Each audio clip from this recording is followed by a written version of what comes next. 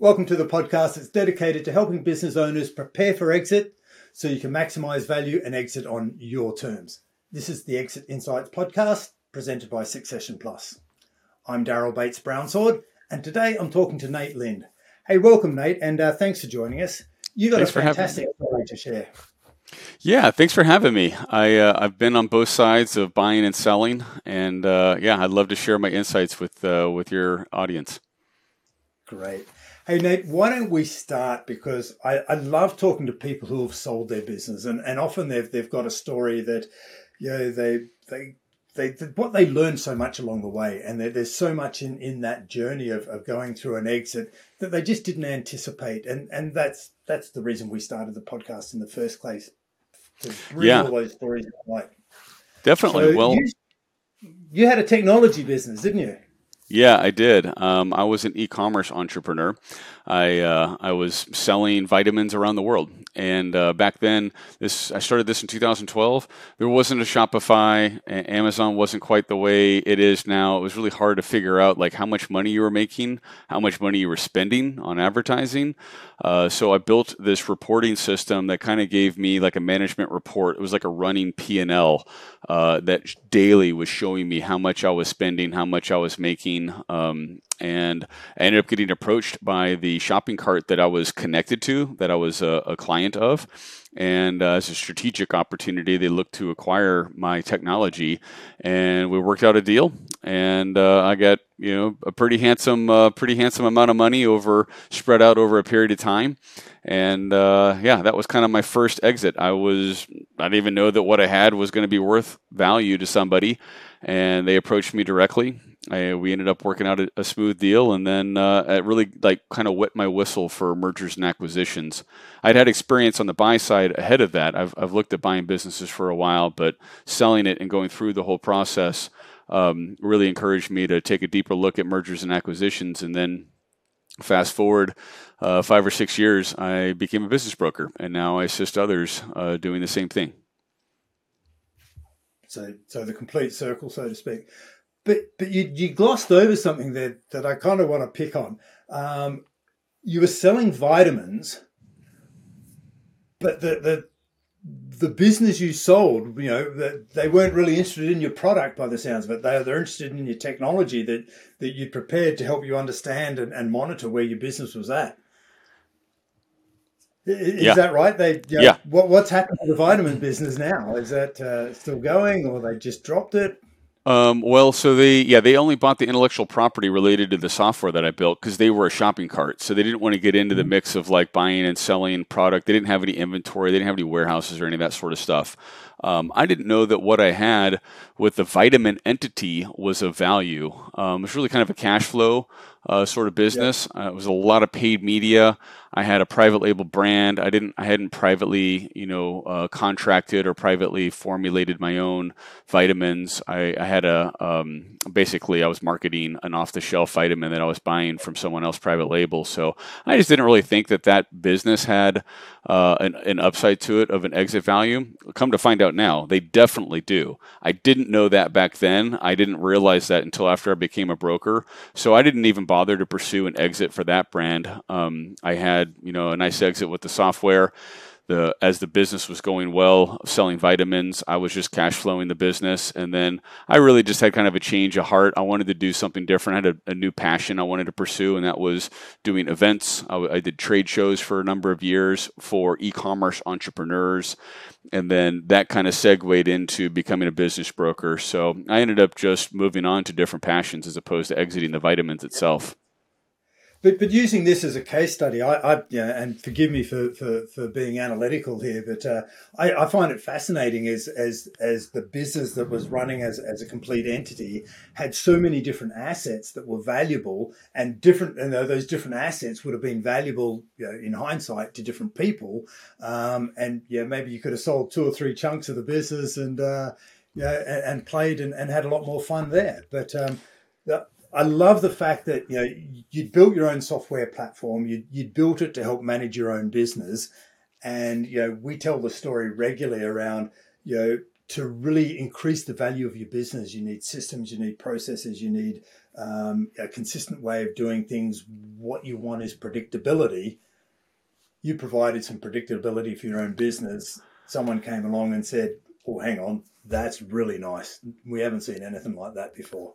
That's exactly what happened. Yeah, the shopping cart, they needed some better reporting. They had a competitor that was gaining ground on them, and they just didn't have, their clients didn't have any way to figure out whether they're making any money or not. So they were losing clients as a result of not having the reporting that they needed to be able to help their clients figure out, are things working or are things not working? And if your clients can't figure out how to make stuff work and they don't go, like they can't stay in business, your business is going to suffer as a result of that. So you brought up the point about maybe parting things out. Like here, in America, we talk about like parting out a car, so to speak. Like I sold the software. I probably could have sold, I definitely could have if I hit the market right. The cash flow of the vitamin business, and I'm sure we'll get into it at some point, but like the value of these online digital businesses, e-commerce businesses is ongoing cash flow, and they have to be sold when the cash flow is either stable or going up. I had a lot of fluctuations in my business. One year we sold like $36 million. The next year it was like 12, and then it was up and down all over the place. That's really hard to sell, but if you have a business that it's got like a nice kind of stable trend of its sales, then, and it's going up in particular, if it's going up, it's worth a ton of money if it's at least 2 years old. Yeah, and it's predictable in that case. So if it's predictable, there's low risk for the buyer. But if, as you say, if it's all over the place, well, then they're going, what am I buying exactly? I can only value it on the low years, not the high years. That's exactly right. Buyers in our marketplace, they're looking for businesses that are growing cash flow, and then they will penalize it based on the risk of its lack of cash flow, or if it's all over the place, they'll also penalize it based on a variety of factors. I get into some pretty detailed business valuations as part of my intake process with clients. I'll go through we do, all of our valuations are based on a multiple of earnings. We don't do anything that's based on a multiple of revenue. For lower middle market digital businesses, if it's a privately held company and it's under $500 million, it's going to be valued on a multiple of earnings, and then it'll the multiple. I've got 27 factors that I go through, and it's a whole spreadsheet that I'll do with the valuation, and it's got factors that increase the value of it, and then also factors that decrease the value of it that I get into. I guess it'll be a little complicated, but that's just the way that the M&A market works. For these digital and internet businesses that are under $500 million that are privately owned. And and already you're exploding the myth that it's 10 times earning or 5 times earning. It's a fixed number. You've suggested there that you've got a whole lot of factors that influence the multiple number of a business, because I'm talking to business owners all the time, and in different industries, and they go, well, the multiple for my industry is X, whether it be 3, 5 or 30. And I go, is it fixed? And they go, yeah. And I go, okay. So, yeah, exactly. It's not fixed. Yeah, anyone who looks at the industry multiple and says that's how much my business is worth, you're really hurting yourself there, because there's two things that'll happen if you mess up the value of your business. If you either shoot too high, then you'll have buyers that just totally ghost you, because the M&A market, it's not like it's not a used car dealership. People don't tend to come in and lowball you, so you can't go like crazy high, ask for $100 million when your business is worth $2 million. They'll just laugh at you. They'll never respond to you or the broker, and that actually hurts my credibility. I won't list businesses for crazy multiples, because it jeopardizes my credibility as a professional and a broker to be able to bring deals to the marketplace that can actually get closed. I'm not doing press releases to make somebody feel good about their valuation. That doesn't pay me, so I don't have time for that. And then on the flip side, if you price your business too low, then you're leaving a ton of money at the table, because buyers certainly aren't going to say, "Oh, you're worth more than that. I'll pay you more." That's never happened. So it's a really fascinating story, because the multiple is just one part of the equation, right? It's multiplying something, and that something is normally a revenue or a profit number. And again, we need business owners to be aware of what the number is that they're multiplying by.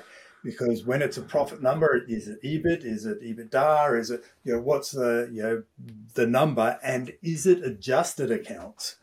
So, and then once we've got this, let's call it the standard industry multiplier. Well, buyers and sophisticated buyers have a whole lot of assumptions around what's in place in your business, what your business looks like. If you don't have all those things in place, they're going to come in and go, well, it's not that number. You called it discount. I think there's a whole lot of things that are going to bring that multiple down. So this is what you need to do to prepare your business and get it exit ready, so it's ready for someone like yourself to take it to the market and represent it in its best light, I guess.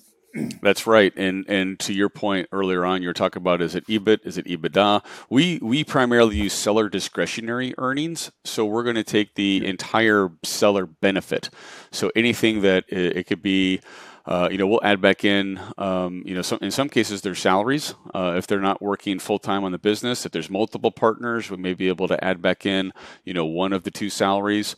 If there's any travel expenses, if someone has a lease for a Tesla, like all that sort of stuff, we'll put all of that back in, because we're still working with a lot of smaller businesses that they're using their company for a lot of deductions, and we'll add all that in, and then that will be the base number that we'll use for the multiple. And to your point, we don't usually take an industry multiple. I do a comparable based analysis. So I'm going to look at since we sell 300 of these a year, we've got 3,000 or so to look at. I'll go back and look at the specific business type that we've sold before in the past, where we were getting offers, what it actually closed at, what the structure of it was, so I can get into all of that. And we hold that information privately. It's actually confidential. We can't share that publicly because of each engagement we have with our clients. Just like anyone that is looking to sell, you don't want your information just blasted how much you sold it for. It's like saying how much money you've got in the bank. Come sue me. No, nobody wants that. Exactly. So we can't share those specifics, but I can look across the company to see where all of these valuations have occurred and what these closings have occurred. So I'll take the seller discretionary earnings. I will figure out a multiple based on the comparables of what's going on out there. And then the third step is, what capital is the buyer going to bring into the deal, and what does that capital partner assess as a valuation? So there's multiple parts that are moving here, and we will usually list and sell at the multiple based on comparables, but sometimes we have to close at whatever the bank will finance. This is just like real estate. You may list a house for $500,000, but if it only gets appraised for $400,000 and the buyer can only buy it for $400,000, you may have to negotiate, or maybe we've got to come up with something more creative on where's the difference between $500,000 and $400,000. That's kind of how this all plays out in M&A as well. Well, exactly. A lot of people, they go around and they go, well, here's how to value a business. And there's a lot of academic, technical ways to value a business. But at the end of the day, a business is worth what the buyer pays for it, because that's the cold, hard money they put on the table. And as you say, they can put deals and structures together. So, Nate, you focus on internet, ongoing revenue, technical-based businesses, which are a little different to let's call it the old-fashioned, bricks and mortar type of businesses where everyone's based and they produce a good or a service and a traditional type of business. From a valuation perspective, how different are they to sell? How easier are they? We hear these wild stories of the multiples being 10 times what they are in traditional businesses. Are they easier to sell? Is that true, that the 10 times multiple? What can you tell us? Let me get into some specifics. Again, it is very unique and individualized per business. A business that's 5 years old, that has 500 clients, that's very diverse in its revenue, that has annual contracts. Let's say they're providing a service like digital marketing, or maybe they have some component of brick and mortar and online. It can be wildly different from a company that's only a year old that's like barely making things going. But generally speaking, some things that we see across the board is we're always valuing the businesses as a multiple of seller discretionary earnings. So that's just the net earnings or net profit of a company, never on the gross revenue of the company. We can later do a calculation to figure out what that is, but it varies wildly. Some cases it may be half a multiple, half a revenue or gross revenue of trailing 12 months. Sometimes it might be 1.5 or 2. I don't usually see them much over 2 as in terms of a multiple of revenue. But again, if once we get down into a multiple of seller discretionary earnings, it's calculated based on the previous 12 months. So we'll take the previous 12 months of earnings, we'll multiply that, could be anywhere between 1 to 5, maybe 6. If it's under $10 million in trailing 12 months earnings, once you get over $10 million, your multiple goes up. It can go up quite a bit, actually. A lot of our buyers are buying companies that are in the $1 million to $3 million in trailing 12 months seller discretionary earnings, and their goal is to get it to $10 million and then sell it for 8x, 9x of earnings. So that's kind of the goal of a lot of these buyers. Those are some pretty general terms that apply for everybody that's on our marketplace.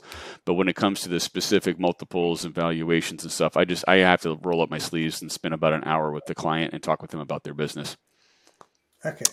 I was going to mention about the ease of selling them. Sorry, I almost forgot about that. One of the reasons why we sell digital businesses is they're way easier to sell than brick and mortar businesses because there's so many more buyers. We don't have to worry about a buyer that's in London or in New York City. If the business is in London or New York City, you're kind of constrained to a buyer who's right there too, which could be a challenge. So for us, most of our businesses can be run remotely. They have either staff or teams or contractors or infrastructure that can be managed remotely. Especially since the pandemic, so many people started moving to Zoom and using digital interfaces to communicate with their teams. And now the beauty of that is you can transition that business to a buyer.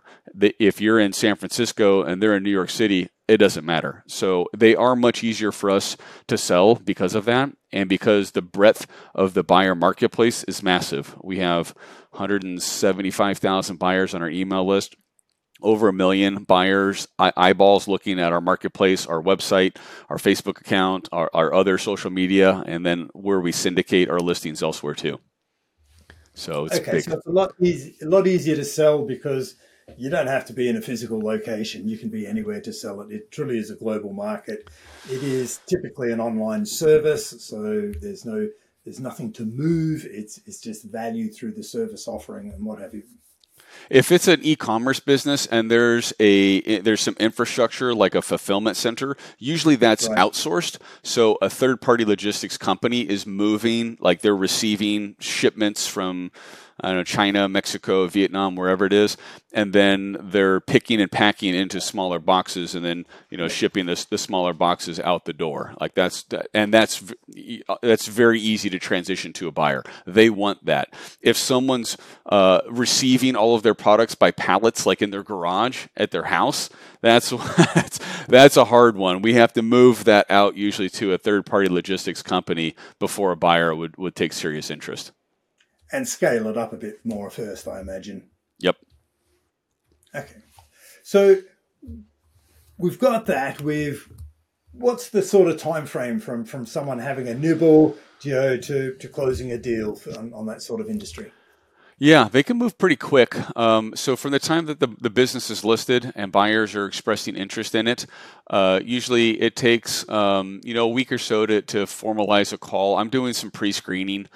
We have more buyers than we have sellers, and our market we have a couple of different levels of confidentiality. So the first thing is a buyer has to sign a non-disclosure agreement. Once they've signed that, they'll get an offer memorandum and the financials. In order for them to get a phone call, typically I need to get proof of funds or some more financial information from them. Do they have the ability to actually close on the deal? Once that's been determined, then I'll arrange a call for them. That can take anywhere from a couple of days to a couple of weeks, depending on how quick people are communicating back and forth. But from the time that a business is marketed until when we're starting to see offers, it can be anywhere from 2 weeks to 2 or 3 months. And then the due diligence process, I'm sure, is probably similar across the board.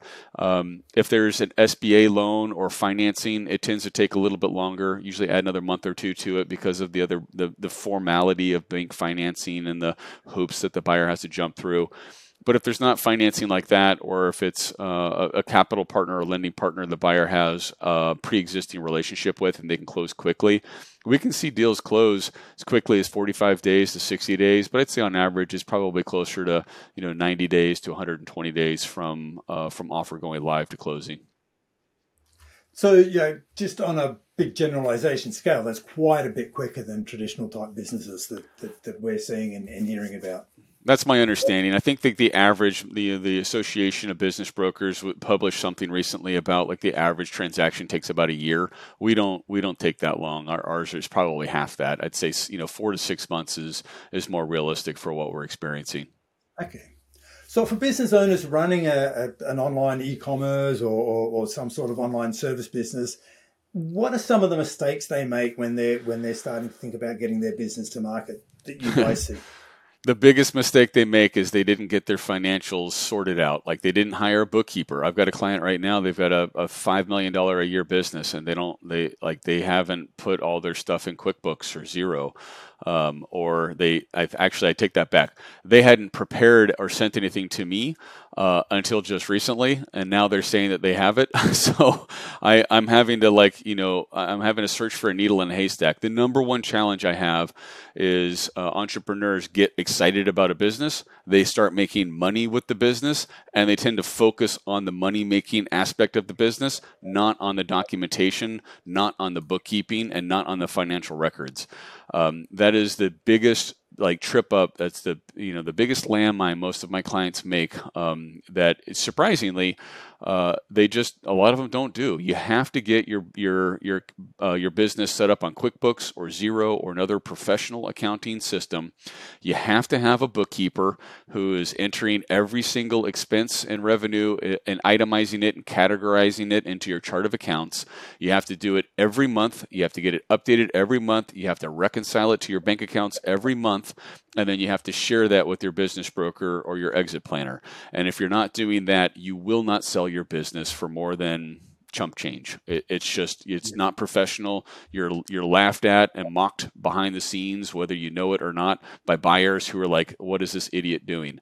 If you can't spend $500 to get a bookkeeper and a CPA and someone to go through your documentation and make sure that you're sorted out, you don't have any business in selling. That's just the ridiculous aspect of it. And I'm sorry to be a hard hitter about that, but I had all the time I'm dealing with this. It's just people who don't have their bookkeeping sorted. That's the number one mistake you can make. So what you're saying to me, Nate, is the old message of trust me, it does make that much money. What is just not believable? Is that what? Surely you can't. Not believable at all. You're completely laughed. Most of the time I get ghosted. This is what happens. When I was a newer broker, I took any listing. I was trying to learn to cut my teeth on it. I took some clients who didn't have any records. They didn't have any income statements or balance sheets. And so that's actually standard if it's a little business. If you're talking under $100,000, under $200,000, maybe, you can get away with that, but they're still going to get into your bank statements. They're going to get into all of your stuff, and they have to figure it out. So they're not just going to pay you without verifying this information. But if you want to have a sizable deal, you want $250,000 or more, you want $1 million or more for your business, nobody will trust you on your word. And if they do, take their money as quickly as you can. But I'm telling you, it never happens. Trust but verify is the motto of M&A. Yeah. And if we're looking at this from the buyer's perspective, if they're going to part with that much cash, they want to de-risk that as much as possible. They want to verify that the business, if it's producing so much money and profit, because they need to, in most situations, pay back a certain amount of money, and they're looking for a return on investment. They're looking for security. Otherwise, they're just potentially throwing money away at a risk. And it's not about what you do or don't do, Mr. or Mrs. Business Owner. It's just a case of so much money is involved. They need to de-risk that transaction. Yeah, it's likely they may be willing to do a big number, but it's after you've shown it for a while. So they may buy the business, essentially buy it for no money down, or for, all of the business is going to be sold over time using the cash flow of the business to pay it off. That's where they can get to be a little bit more creative because they have no risk or very little risk. So I see some of those deals happen off our marketplace. We only represent clients that have established and growing and profitable companies because our commission is based on the cash at closing. We have to take massive discounts for earnouts and other post sale compensation. So I'm a go getter. I want to make money. I want to make my client money. So I'm going to go get a big cash offer for a deal. In order to do that, they need to have a growing business with good cash flow, great fundamentals, and we can get a ton of money for them. Okay.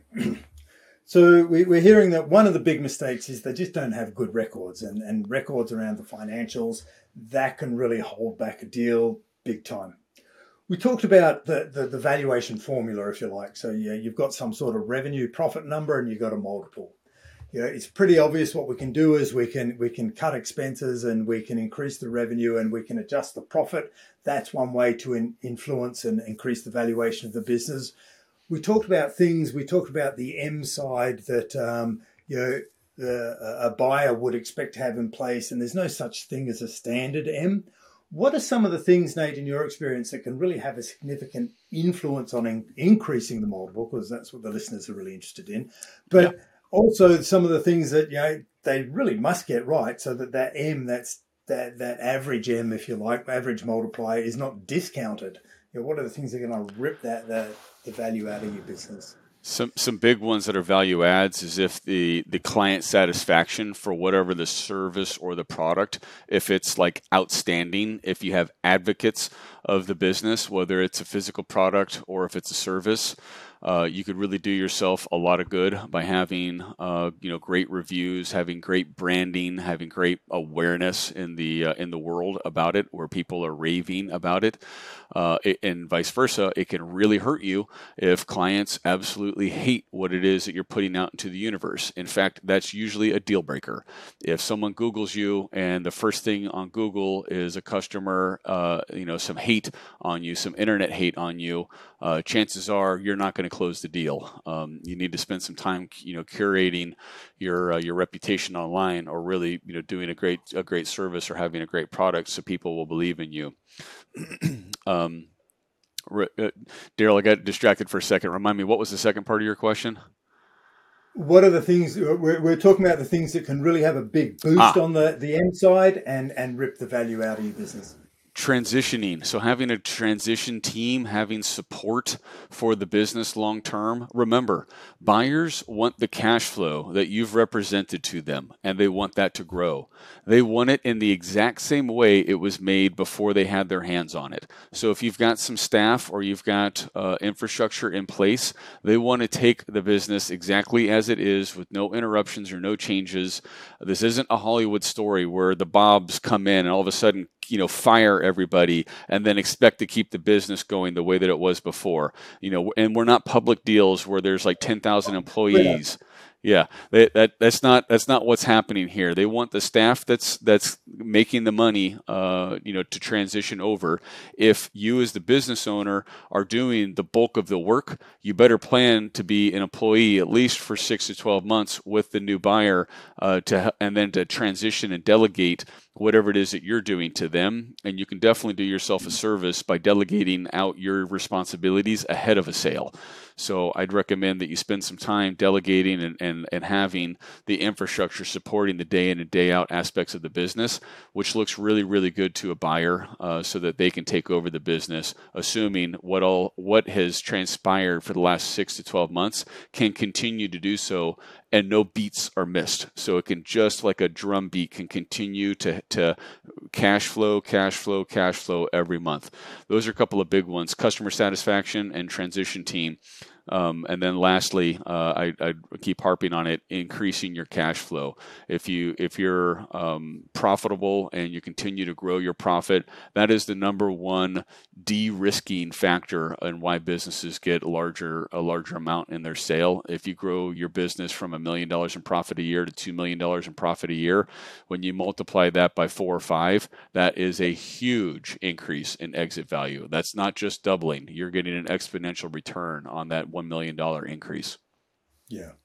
So it's a lot of the same principles, and I guess just applied slightly differently. We need that predictable revenue. If the revenue or income or profit, however we're measuring it, profit ideally is predictable and the forecast, which suggests the forecasts are reliable based on proven performance. We need clients, loyal clients, to be coming back and raving about us. We need that systemized approach, and the management team doing a lot of the work and demonstrating that the business isn't reliant on the owners being there, got their hands in, working in the operations. We need a brand. We need our access to the marketplace and have that good brand reputation, and the systems and platforms to continue to be able to scale the business. We get these things in place, and the valuation increases by the sounds of it. It really does. Yeah, the M&A is not too sexy. Like if you're starting to use AI and like that's your new thing, and if anything, it actually brings mistrust from a buyer. They don't like that your business is using the latest and greatest technology. They don't like that it's like cutting edge. They want to see the fundamentals of the business. They want to see fundamental cash flow. They want to see growth. They want to see all of the things that the Rockefellers did, and what Vern Harnish preaches about, what Gino Wickman talks about with traction and scaling up and all those sorts of things. They want the very basic business fundamentals. And Daryl, I'm sure what you focus on with your service is helping people, just get the bones of their company strong, give it like everything that it needs to be able to grow and to survive and to thrive. Not necessarily what's the newest gimmick, what's the newest fad technology, what's going to lead the company to a little blip in sales. That's not what's going to really, make a buyer salivate over the deal. They want to see a strong business. But that being said, we sell a lot of one-man shop companies where it is only one person. And that's often for a $1 million, $2 million, $3 million business. There may not be staff. There may be no staff. It could just be the owner and then some contractors or some virtual assistants. And we sell those all day long. But the key is they've started to figure out how to delegate, and they are willing to ride through the transition and the transaction with the buyer for 6 to 12 months to make sure the buyer can sit in their shoes when they step out of it. Yeah. So in your experience, Nate, so you've described what I would call an earn-out or a transition period where they don't get all the money up front, because there's a certain amount of risk involved for the buyer. They'll say, I'll give you a bit up front, and over the next 6 or 12 months, we'll give you the rest of the money, and we'll make sure how much of that revenue or profit sticks, and we'll risk it that way around. In your experience, how many of the businesses that you sell end up with some sort of earn-out arrangement, and how many of the businesses do pretty close to a complete transaction right up front? Almost all of them have some post-sale compensation. Almost none of them have 100% cash at closing. Now we have my average is about 70% of the enterprise value. Like, let's just say it's $1 million deal. $700,000 of that would be cash at closing if it meets the average of what I've done over the last several years, and $300,000 might be some post-acquisition compensation. And I like to arrange those as a seller note, so it's like a guaranteed payment, much like seller financing when you sell a house. If I can't get the buyer to agree to that, then I want to try to figure out something else that's like it's nearly guaranteed for my client, but also lets the buyer de-risk it in some way. I'm not a big fan of a traditional earnout where it has to grow by 20 or 25%. And if it does, then you get the $300,000. There's so many factors outside of everyone's control. There's market dynamics, there's supply chain issues, there's all sorts of things that could be outside of the control of both the seller and the buyer. Both seller and buyer have to mutually be goal-oriented for the long-term success of the business. If the seller is looking to just cash out and disappear, it's probably not going to sell. If a buyer is looking to acquire it and like run it into the ground, the seller's probably not going to want to sell it. People can detect this in conversations. When you have dozens of conversations over the course of 3 or 4 months, you'll feel it out. So to answer your question, we've got the majority of our transactions have some post-sale compensation, and I will work with my client to structure it in a way that is as near guaranteed as possible, while also giving the buyer some allowance for flexibility around risk factors. I like that structure. It's, sometimes over here in the UK, we talk about deferred payments, but we're effectively de-risking it for both parties. But there's, some of the earnouts where the owners have to work in the business for 2 or 3 years and perform and meet all sorts of criteria. There's a lot of risk still on the founder of the business. So they take the risk of building the business, and then they've still got ongoing risk post-transaction. To me, that's the very definition of not exiting on your terms. If we get the business prepared, we get it structured, we set it up like using all of the principles that you've shared today, you've got all of your financials under control, it's a boring business, it's predictable, there's a certain amount of certainty around it, then it's going to be easier to sell. And the big bonus to the founders, of the owners of the business, is that there may be some deferred payments, but there's minimal risk attached to that. That's exactly right. You've done everything you can. So I love that. So Nate, we've talked about some of the good things, what we can do to prepare the business to get it exit ready, some of the things we want to avoid that would reduce the price. Let's assume we've got, everything is in check, is in place. What are some of the things that can happen during the negotiation stage that can kill a deal that you guys see? Yeah, a big one is hiring the wrong attorney.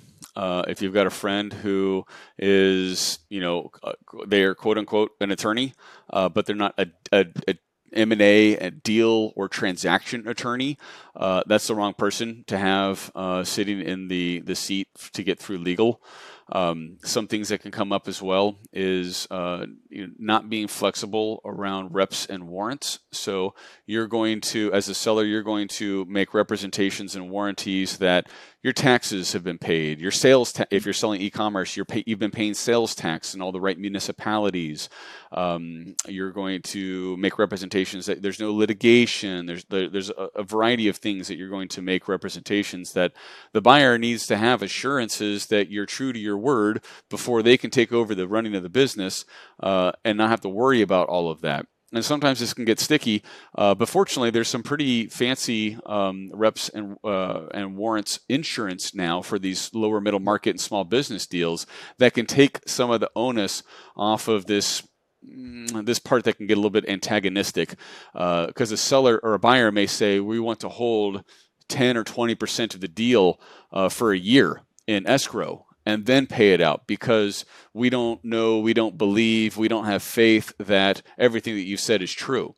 And now you can go and for I think it's like $20,000 per million, you can get reps and warrants insurance and not have to suspend that $1 million or whatever it is for a year. I'd much rather, spend or forfeit or pay for 10 or 20 grand. And usually I can negotiate the buyer and seller to split it so that you can get the full amount of money that you were thinking you're going to get due at closing instead of waiting another year for it and making that yet another deferred payment on top of the 30% of deferred payments maybe that you had negotiated from the get-go. So skimping on, expertise around helping you with this, usually most significant transaction of your life. Yeah. For every client I've interviewed over the last, all but one, over the last several years, my exit with them, this has been the biggest liquidity event of their life. One has had a significant amount of experience, and he sold a division of his company, and this wasn't the biggest deal that he had, but it's darn near close. This is probably the biggest transaction of your life up to this point. Hopefully not the last, but when you get to this point, it's just, think to yourself, if you have, a $250,000 Lamborghini that you're selling and something's wrong with the engine and you take it to Jiffy Lube to have them change the oil and not truly assess the engine and take care of it in a delicate way and make sure that it's properly maintained, you are going to have a world of hurt later if someone were to acquire that and not think that they got what they were expecting and come back hunting you with a lawsuit. Yeah, that's a good example. Nate, look, you've shared a lot of knowledge. Look, one of the things I ask all the guests on the show is we've covered a lot of ground in the last 30 minutes or so. What's the highlight? What's the key message you would love listeners to take away from your tips today? I was an entrepreneur. I've been a serial entrepreneur for 20 years, and it wasn't until my children challenged me with, Dad, why am I spending so much time working? Why aren't we spending more time hiking? Why aren't we camping? Why aren't we spending more time together? Where I realized that I really need to make a change in my life. And I read Rich Dad Poor Dad. I wanted passive income. I wanted, cash flow to get me out of the rat race. And here it is, 15 years later. I wasn't working a job. I had made my own job, and I reported to myself and I reported to every client that I sold a vitamin to. And I had built a tremendous amount of time and effort around this and was working 60, 70 hours a week. And it was at that kind of gut wrenching moment that I realized that I became an entrepreneur because I wanted more freedom. I wanted more freedom of time and also the wealth to be able to enjoy that time to go and do fun things with my loved ones. So I would encourage anyone that's listening to this to remember, why did you become an entrepreneur in the first place and what's going to get you there? I'll challenge you to think that an exit of your business is probably, if not the most monumental opportunity for a liquidation event in your life that you can then use for passive income. You can invest in real estate. You can take advantages of the market fluctuations. It could be the financial markets, cryptocurrency, whatever it is that is your juice, your passion. You can use that on your second iteration of making millions that I would encourage you to be thinking about. But I can tell you, you will not get the time and the value and the freedom of spending all of your waking moments with your loved one when you're running your baby, your heart and soul, your business 60, 80 hours a week. So that was true for me, and I think that would resonate with some of your audience members. And if you're in that situation and you want to know how much your business is worth, I'd love to tell you how much it's worth. Brilliant. And remember why you started it. I love that, Nate. Thank you so much for sharing your exit insights with us today. Thanks, Daryl.